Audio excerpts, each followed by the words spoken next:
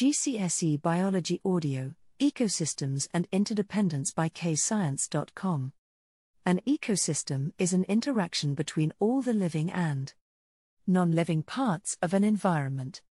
All the living organisms in an ecosystem is called a community.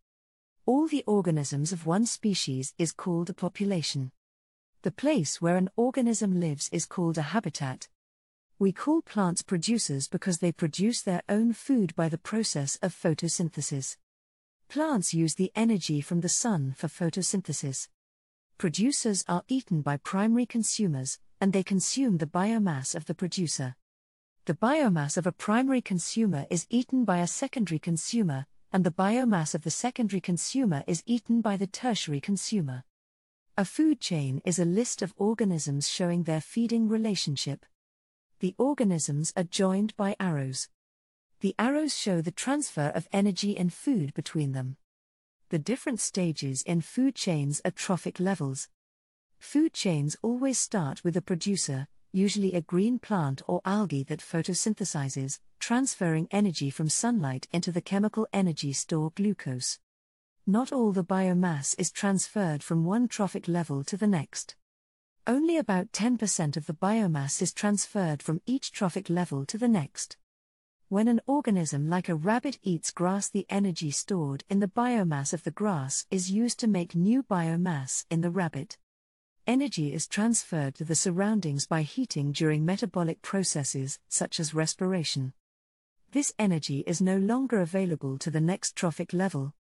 Another example of how biomass can be lost between trophic levels is excretion, whereby feces and urine are excreted.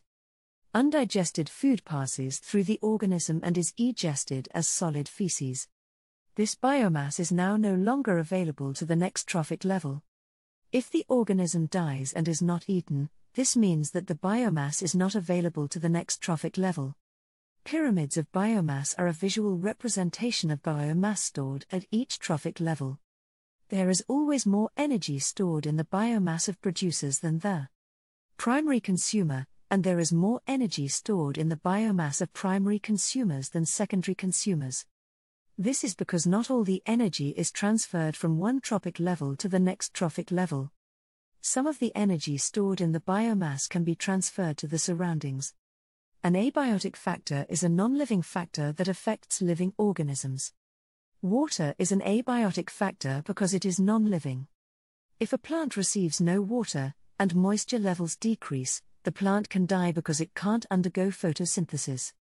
If a living organism receives no oxygen, another non-living factor that we call an abiotic factor, the organism can die.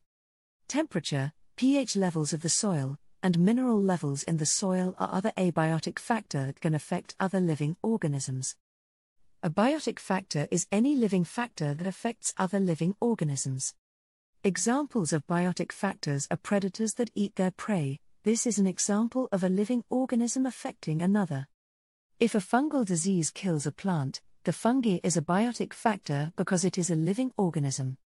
If there is no food, that means an animal can't eat, and if the animal dies, this is another example of a biotic factor. Competition between organisms are biotic factors, because if one animal prevents another one from eating or finding a mate, this is a biotic factor as one living organism is affecting another living organism. Organisms in an ecosystem rely on each other for their survival. This relationship is called interdependence. Any change in numbers of prey affects the numbers of predators and vice versa. A predator-prey relationship graph visualizes the interaction between predators and prey. There are nearly always more prey than predators. The number of predators increases, because if there are more prey, there is more food for them to eat, so they don't starve, so they survive and breed. The number of prey will decrease if there are more predators, because more prey get eaten, so less prey survive and breed. The number of predators will decrease if there is less prey. This is because there is less food for the predators, so more predators will starve and die. A transect is a line across a habitat or part of a habitat. You place a belt transect, which can be a measuring tape along the ground of the habitat you wish to investigate. The number of organisms of each species along a transect can be observed and recorded at regular intervals using a quadrat. This is systematic sampling, not random sampling, as you place the quadrat equal distances along the belt transect. Examples can be every 1 meter, or every 2 meters. You then count the number of organisms in each quadrat, and measure the abiotic or biotic factor at each quadrat. The distribution and abundance of organisms in a habitat is affected by the biotic factors, other living organisms, that might affect them. It is also affected by abiotic factors, such as availability of light or water. A parasitic relationship is one where only one organism benefits. An example of a parasite is a flea. The flea feeds on a dog and only the flea benefits. A tapeworm is another parasite, as the organism it lives inside won't benefit from the relationship. A mutualistic relationship is one where both organisms benefit. An example is a cleaner fish and a shark. The cleaner fish eats the parasites on from the skin of the shark, and the shark has the parasites removed. Another example of a mutualistic relationship is the clownfish and sea anemone. The sea anemone uses the feces from the clownfish for nutrients, and the sea anemone protects the clownfish, as its poison doesn't affect the clownfish, so it can lay eggs. Legumes are a type of plant that have nodule on their roots which contain nitrogen-fixing bacteria. The nitrogen-fixing bacteria in the root nodules of legumes use the glucose from photosynthesis by the plant, as well as getting protection inside the root nodule.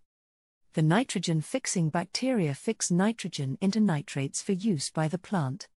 Because nitrates are used by plants for making DNA and proteins, having nitrogen-fixing bacteria in the root nodules is beneficial. The nitrate levels in the soil are also increased, increasing the fertility of the soil. This is a mutualistic relationship because both organisms benefit from the relationship.